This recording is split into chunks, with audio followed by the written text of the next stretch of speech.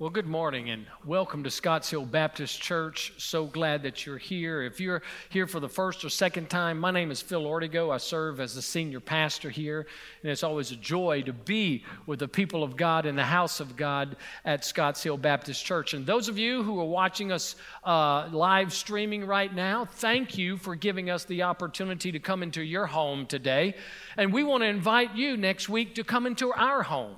We'd love for you to come join us here at 185 Scotts Hill Loop Road. We have 3 services, 8, 9:30, and 11, and love to see you be a part of that. Some of you are watching online, and it is not Sunday morning. It's later in a week. And so we're glad that you're able to take some time and join us as we worship together. We want to invite you as well. And for those of you who are here live, we're so glad that you're here. Thank you for your faithfulness as we continue to study the book of 1 Thessalonians. I read a story some years ago about a church, and it was a vibrant church. It was a growing church. It was a spirit-filled church. It was a church where things were happening. The power of God was present there. The gospel was being preached. Many people were coming to faith in Christ, and those who were being saved were being discipled, and those being discipled became the evangelists of the community, and they had an impact in their community. Before you came into the worship center of this small church, there was over the door of it was written a sign, and that sign read, "We preach Christ and Him crucified." And they did. They preached about the nature of sin. They preached the origin of sin. They preached the fallenness of humanity and the brokenness of our world. They preached the holiness of God and a high view of God, an understanding that the only way that man can be reconciled to God would be through a relationship with Jesus Christ, who died on the cross for their sins, rose on the third day, and in Him alone is salvation. They preached that, and people were coming to faith in Christ. That church continued to grow. The power of God was in their midst. And they did that for some years. But many years went by, and a vine began to grow on the side of the door. And as the vine began to grow on the sign, it covered up some of the words, and all that was left was, "We preach Christ." And that they did. They preached about Jesus being the man.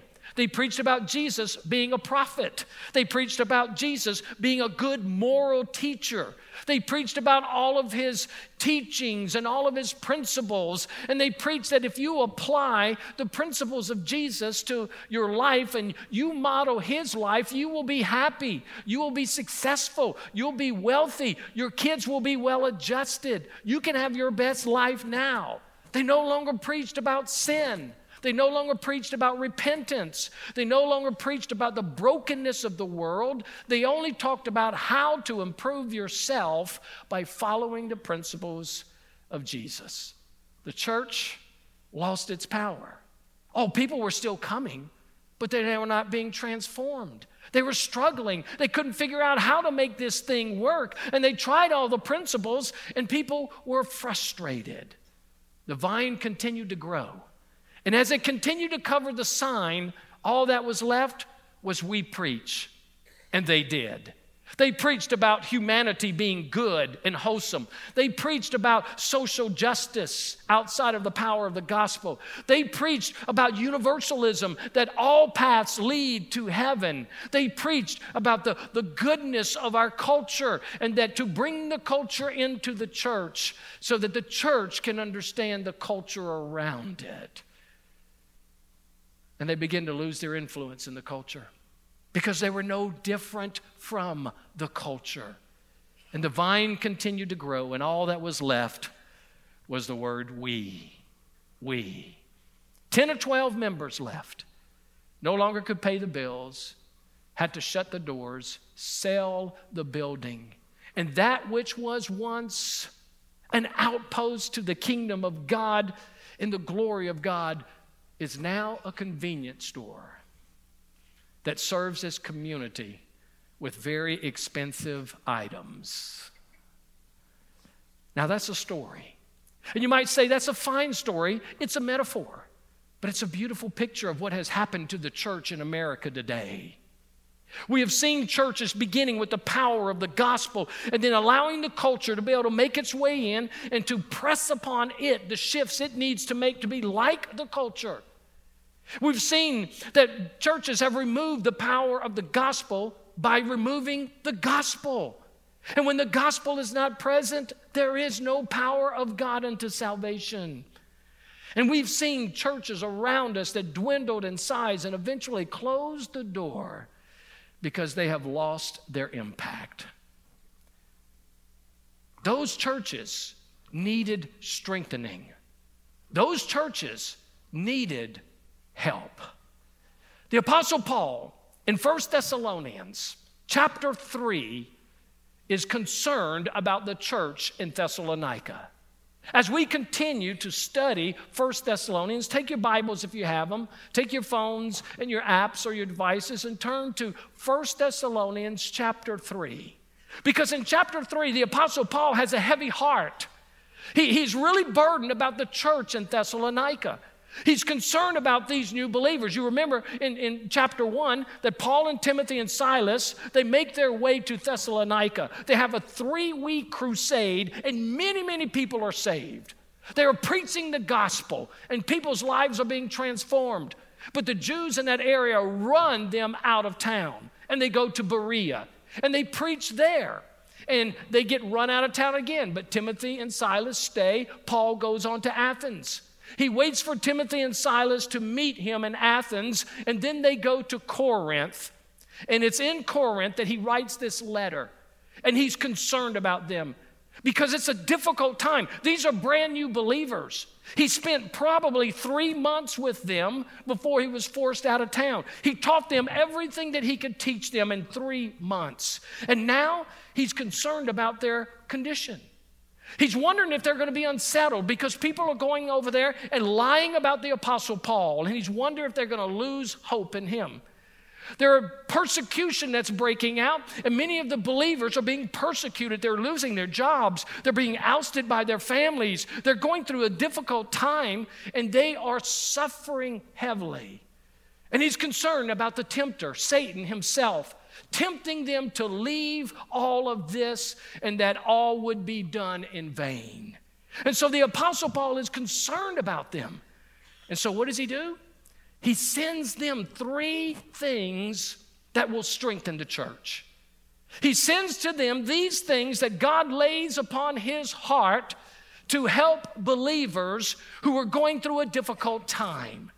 And I believe that the Lord sends the same things to his church today. These 3 things are the things that God uses to strengthen believers. These are the things that God uses to strengthen the body of Christ. These are the things that God uses to strengthen the vision and the calling of every church. And this morning, we're going to look at the entire chapter 3. And I know you're thinking, yeah, right. We are. We're going to get through it in a timely manner. Because what I want to do today is show you 3 ways and 3 things that God uses to strengthen Scotts Hill Baptist Church. Because what was used to strengthen the church in Thessalonica is no different 2,000 years later of what God uses to strengthen his churches today. So would you pray with me as we begin? Father, thank you for your word. Thank you for the truth of it. As we look at this, Father, would you encourage our hearts today? Would you challenge our hearts? Father, would you cause us to evaluate our own lives and ask, are we doing these things to strengthen other believers? And may you charge us in that manner. In Jesus' name, amen. Let me give you 3 things that the Apostle Paul sends. And these are the things that God does through the Apostle Paul. Number 1, he says, therefore, when we could bear it no longer, we were willing to be left behind at Athens alone. And we sent Timothy, our brother, and God's co-worker in the gospel of Christ, to establish and to exhort you. He sends Timothy, okay? And he goes on, that no one be moved from these afflictions.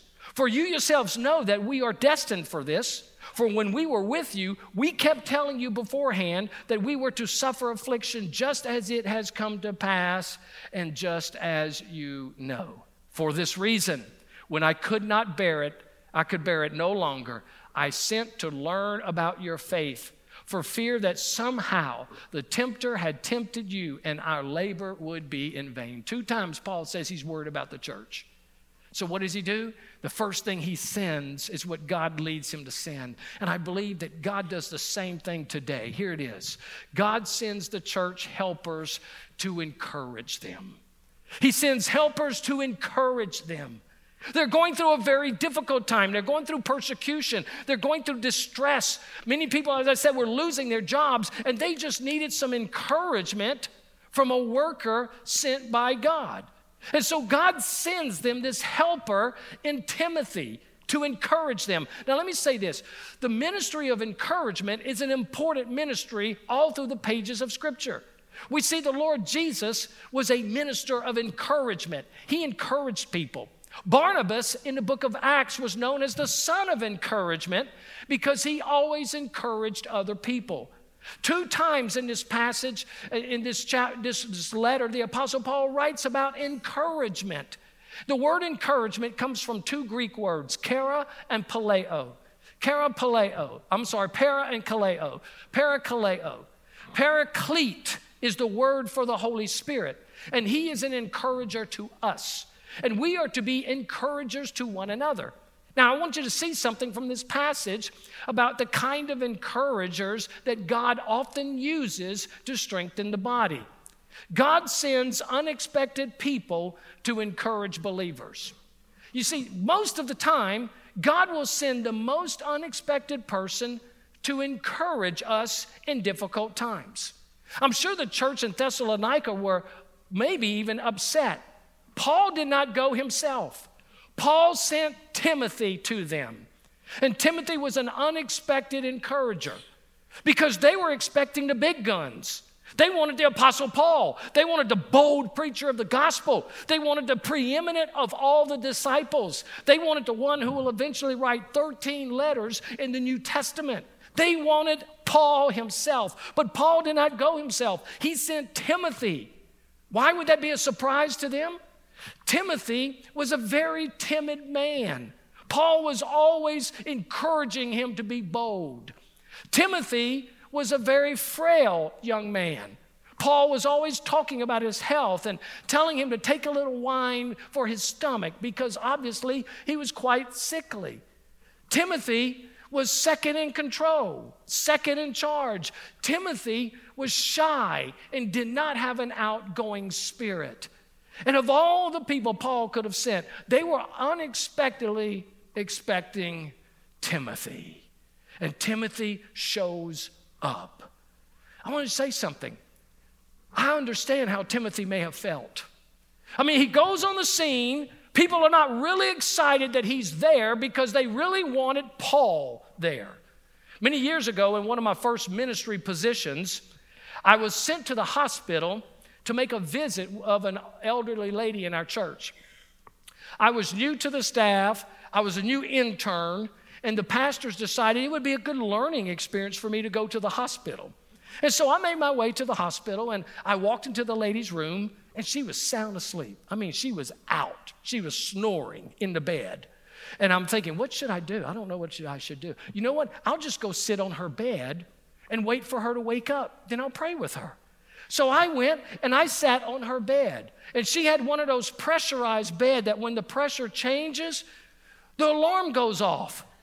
And when I sit on it, beep, beep, beep, beep, beep, she wakes up and she's startled. And I'm startled and I jump up. And she says, "Who are you and why are you sitting on my bed?"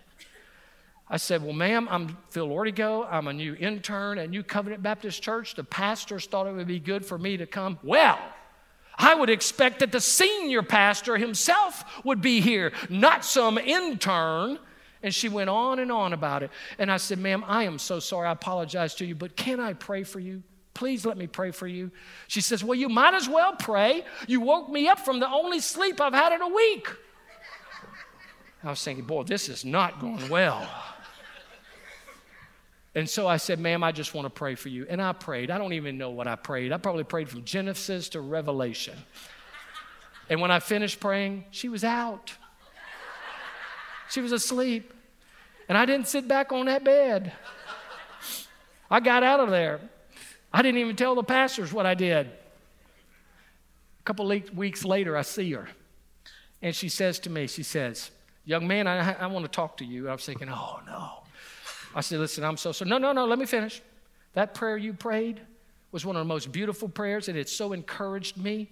I have not had a problem sleeping since you prayed. I said, you think that's good? You should hear me preach. So, but here's the thing. A lot of times, we think it's the big guns that have to show up. Listen carefully. If you're expecting pastors only to encourage you, you will miss out on God's people that He is sending to you. Because He sends the most unexpected people to encourage us. You may not get a pastor to visit you in the hospital, but you may get a connect group leader or members from your connect group or some fellow believer in the life of the church that comes alongside of you and encourages you. You see, God often sends unexpected people. But here's the second thing. God always sends qualified people to encourage believers. Timothy was unexpected to them. They probably didn't like a whole lot about him, but he so encouraged them. Why? Because he was qualified. He was a qualified encourager. And what made him qualified? Two things that Paul tells us qualifies him. Number one, because of his position. Paul says, I'm sending to you Timothy. He did not say, I'm sending to you Timothy, my intern. He didn't say, I'm sending to you Timothy, my protege. He did not say, I'm sending Timothy to you, my assistant. No, he said, I am sending Timothy to you, our brother. He's your brother. He's part of the family of God. He is my brother. He is your brother. And he has been sent to encourage you, brothers and sisters.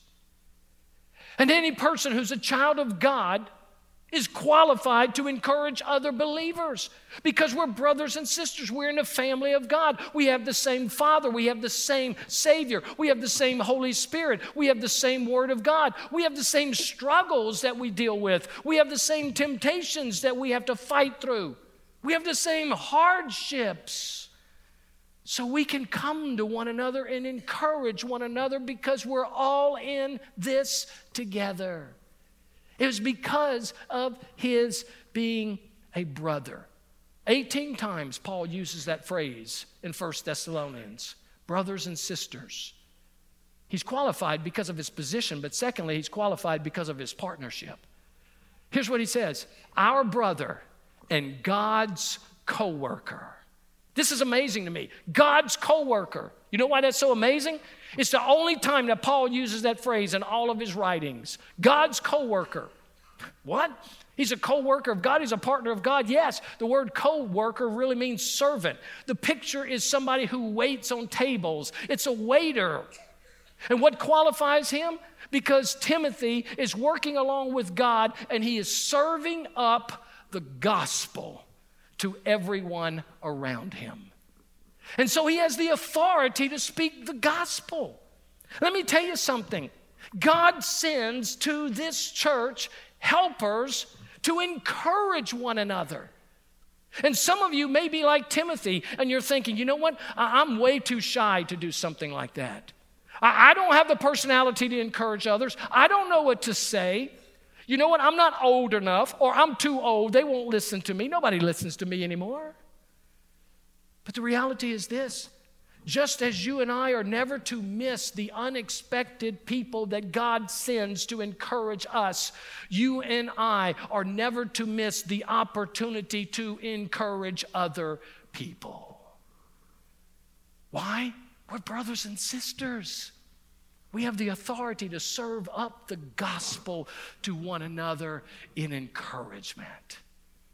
I want to tell you, some of the greatest times of encouragement in my life always come at the time that I need it and at the most unexpected ways. 2 weeks ago, a small girl from our first service wrote me an envelope. I guess she's about 5 years old. And she put this envelope in my hand after church. She says, Pastor Phil, I want you to have this. And on the envelope, it's got a picture of me and a picture of her. And it kind of looks just like this. I know you can't see it, but it says, from Natalie to Pastor Phil. I said, oh, that's really sweet. You know, she wrote on an envelope. But I recognize there's something in the envelope. And I open up the envelope, and in the envelope is a $2 bill and a $1 bill. And that little girl gave me what she had to encourage me. And God is calling you, brother and sister, to strengthen the body of Christ with what you have. You may not think you have much, but God has equipped you to be an encourager. I can promise you this, there's somebody in this room today, right now, that needs a word of encouragement. There's some people that came into this building today feeling defeated and hopeless, and they need someone to encourage them. And the ministry of encouragement is an incredible thing as we pay attention and watch the lives of one another, and we can speak words of encouragement to one another. We could call out to one another and give courage and give the word of God to each other. One of the greatest ways of strengthening the body of Christ is for us to be encouragers with one another. And we can't do that if we don't know each other. If we're not doing life together, if we're not in a small group, if we're not in a Bible study group, if we're not in a connect group, it's hard for us to encourage without knowing. But I want to tell you this, don't miss out on the people God will send to you. And don't miss out on the opportunity for you to encourage others. You can write a note. You can make a phone call. You can send a text. You can make a visit. You can pray. And those things impact people incredibly. So what does God do? The first thing he does is he sends a helper to encourage. But here's the second thing he does.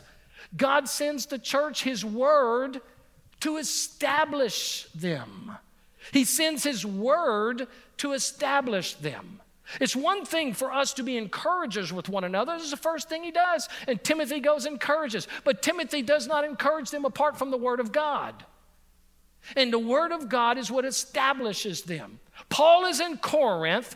Timothy comes back, and he's giving him the wonderful news of what God is doing in the faith of those Thessalonians. And they're excited. So what does Paul do? He writes a letter to them. He writes 1 Thessalonians. It's the very first letter in the New Testament. What does he send to them? He sends to them God's word. And here's what he says. But now that Timothy has come to us from you and has brought us the good news of your faith and love and reported that you always remember us kindly. Remember, people were lying about Paul, but they didn't believe it, and longed to see us as we long to see you.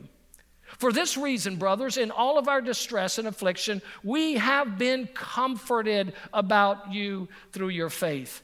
For we now live if you are standing fast in the Lord. What does it have to do with the Word of God? This is the Word of God.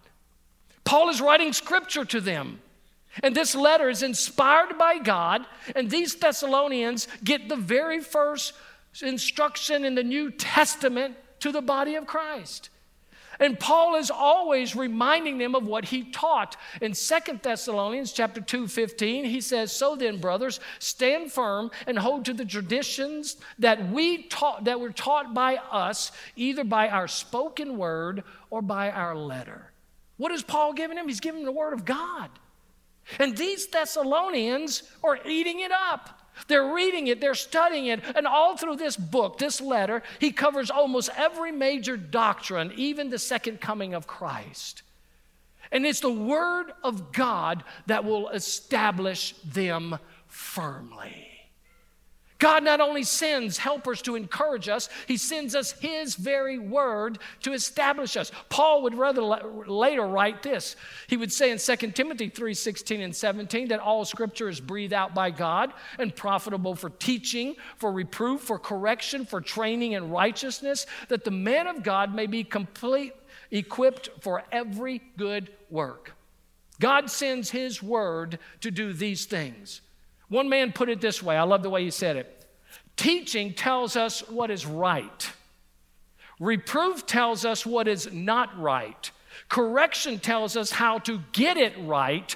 And training tells us how to stay right. I like that. That's what the Word of God does. That's how it establishes us. It tells us what is right so we can understand right and wrong. We know what's not right and what to avoid. We know how to apply it to our lives to get it right. And we know how to keep it right and keep walking in it. This is the amazing thing to me. The Thessalonians had one letter. One letter. They mostly were pagan, so they would not have had a background of Judaism. They would not have had the Old Testament or the Septuagint. They wouldn't have had the writings of the prophets. They wouldn't have any of that. They come to faith in Christ. Jesus has changed their life. Paul gives them one letter, and they're established in the Word. You know how many we have? 66 books in the Bible, and every bit of it is the breath of God. And God gives us his word to establish us. His word is food that nourishes us. It's light that guides us. It is a sword that defends us. It is a foundation that establishes us forever. And we are called to be a part in reading the Word of God. Listen, dear friends. If the only intake of the Word of God you get is what you hear from this platform on Sunday mornings, it will never establish your life successfully. It won't. I don't care if it's the very best preacher in the entire world. It will not. Because God has given you his Word. He's given you the ministry of encouragement. He's given every believer his word to establish their own lives and their own hearts. Do you know that the average Christian home in America has 4.4 Bibles? The Thessalonians had one letter. We have 4.4 Bibles in our homes, in Christian homes in America. Do you know how many people who claim to be Christians actually read? 15% read the Bible daily. 13% read the Bible 3 times a week. 43% say they don't ever read the Bible at all. And you and I can never be established apart from the Word of God. I read a story some years ago about a young man who was working on his PhD. He had gotten his master's degree of divinity in a local divinity school, and he wants to get a PhD, and he wanted to go to Europe, overseas, to earn his PhD. And his dad said, son, I just want to warn you. You're going to that place over there that's very liberal. And the first thing that those liberals are going to do, they're going to tell you the book of Jonah wasn't real. And they're going to try to steal the book of Jonah from you. Don't let them steal the book of Jonah from you. So he goes off to school. He's gone for 2 years. He comes back home. And his father asked him, son, did they take the book of Jonah from you? He said, Dad, the book of Jonah is not in your Bible. He said, what are you talking about? He said, Dad, the book of Jonah is not in your Bible. He said, what do you mean? I'm going to prove to you that the book of Jonah is in my Bible. He takes his Bible out and he can't find Jonah.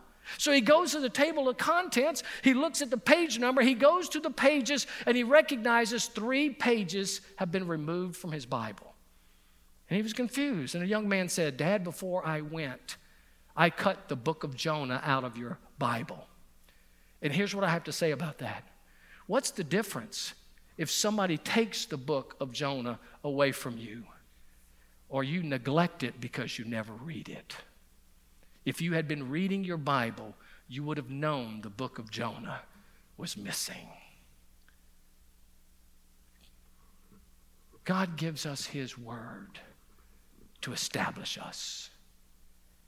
And the strength of the church is only going to be as strong as the word of God that is taught.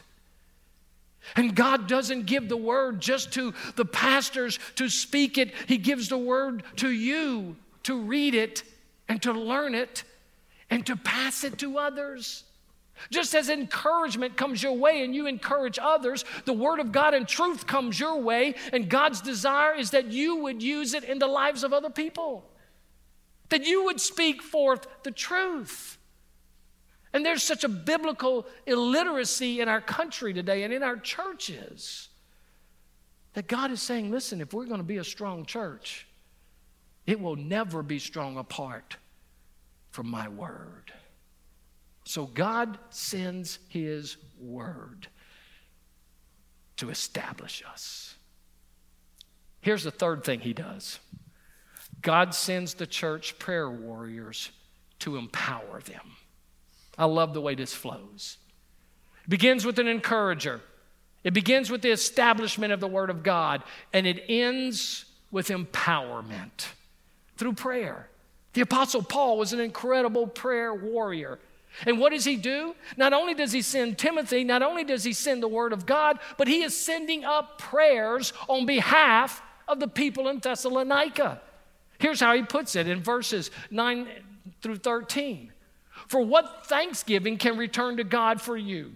For all the joy that we feel for your sake before our God, as we pray most earnestly night and day, that we may see your face to face and supply what is lacking in your faith. Now may our God and Father himself and our Lord Jesus direct our way to you. And may the Lord make you increase and abound in love for one another and for all, as we do for you, so that he may establish your hearts blameless in holiness before our God and Father at the coming of our Lord Jesus with all his saints. Paul practices what we know as intercessory prayer. Intercessory prayer is praying on behalf of someone else. It's positioning yourself between God and that person, and you call out to them. The Apostle Paul says he did it night and day, that he regularly prayed for the people in Thessalonica. They were going through a hard time, and he prayed for them. The Lord Jesus practiced intercessory prayer regularly. We see that he speaks to Peter in Luke chapter 22. He says, Simon, Simon, behold, Satan demanded to have you that he might sift you like wheat. But I have prayed for you that your faith may not fail. And when you have turned again, strengthen your brothers. Jesus prays the high priestly prayer in John 17. It's an intercessory prayer for his disciples and for all those who will come to be his disciples. And even now, according to Hebrews chapter 7, Jesus is at the right hand of the Father, and he is interceding to the Father on behalf of every child of God. He's praying constantly for us. And what are we to do? We are to pray for one another. And that's what Paul does. You see, the empowerment of the church comes through prayer. The establishment of the church comes through the word of God. The help in the church comes through the encouragement of believers. And what is it that Paul prays for? There are three things he prays for from these passages. Prayer for mature faith. He prays that their faith would grow. And when will it grow? Through adversity, through difficult times. Most of the time when people are going through troubles, you know what we do? We pray them out of the troubles. Not Paul. Paul prayed that the troubles and the difficulties and afflictions would cause their faith to grow. Too many times we want to deliver people from struggles when God hasn't finished his work in that struggle. And we pray for people's faith to grow. You know, faith is like a muscle. The more you work that muscle, the stronger that muscle grows. And the more opportunities to express faith, the more your faith will grow. It will. Somebody wrote this: faith that is not tested is a faith that can't be trusted. Because it's through the difficulties and the trials and the sufferings that we have a greater confidence. He's praying that their faith would mature and that they would grow through it. The second thing he prays for them is for abounding love. Abounding love. The word abounding means overflowing. It's a picture of a river that has overflowed its banks. And in that region of the world, when the water went over the banks, everything the water touched, it brought life. And life came. They were to abound in love for one another. They are to overflow in their love for one another. They are to grow in their love and appreciation for each other in the life of the church. Jesus said this, "By this all men will know if you are my disciples, if you love one another." And Jesus gave the world the right to judge the church in that statement. And here's the way it works. If the world looks in at the church and they see we don't love each other, they have no confidence that we would ever love them. And so we're not only to love one another, we're to love the world. He's saying love the people who are persecuting you. Love the people who are causing distress in your life. Love the people who are pagan. Love the people who are anything but like you. Let the love of God abound in your life, that it pours out into others and it impacts the community where you live. We are to walk and growing in our love. Here's the third thing he prays for, holy living. Boy, we don't hear much about praying for holy living anymore. Holy living, the word holy means to be set apart, means to be different. He's praying that they would be so set apart to the gospel, so set apart to the glory of God, so set apart to the Lord Jesus, that the culture around them would see that they're so different, that it's an amazing thing. You see, not only are we to encourage one another, not only are we to be established in God's word, but we are to be empowered, listen, as we pray for each other. Prayer is the power in the work of God. Several years ago, Jim Dunn and I went to visit a lady who had a double knee replacement. And if you've ever had a knee replacement, you know a double one would have to be twice as hard. She had been going through a lot of pain. She was nauseated. And so Jim and I went to the hospital to visit her. We did not sit on her bed. But as we went to the hospital, she was lying there and she was just smiling.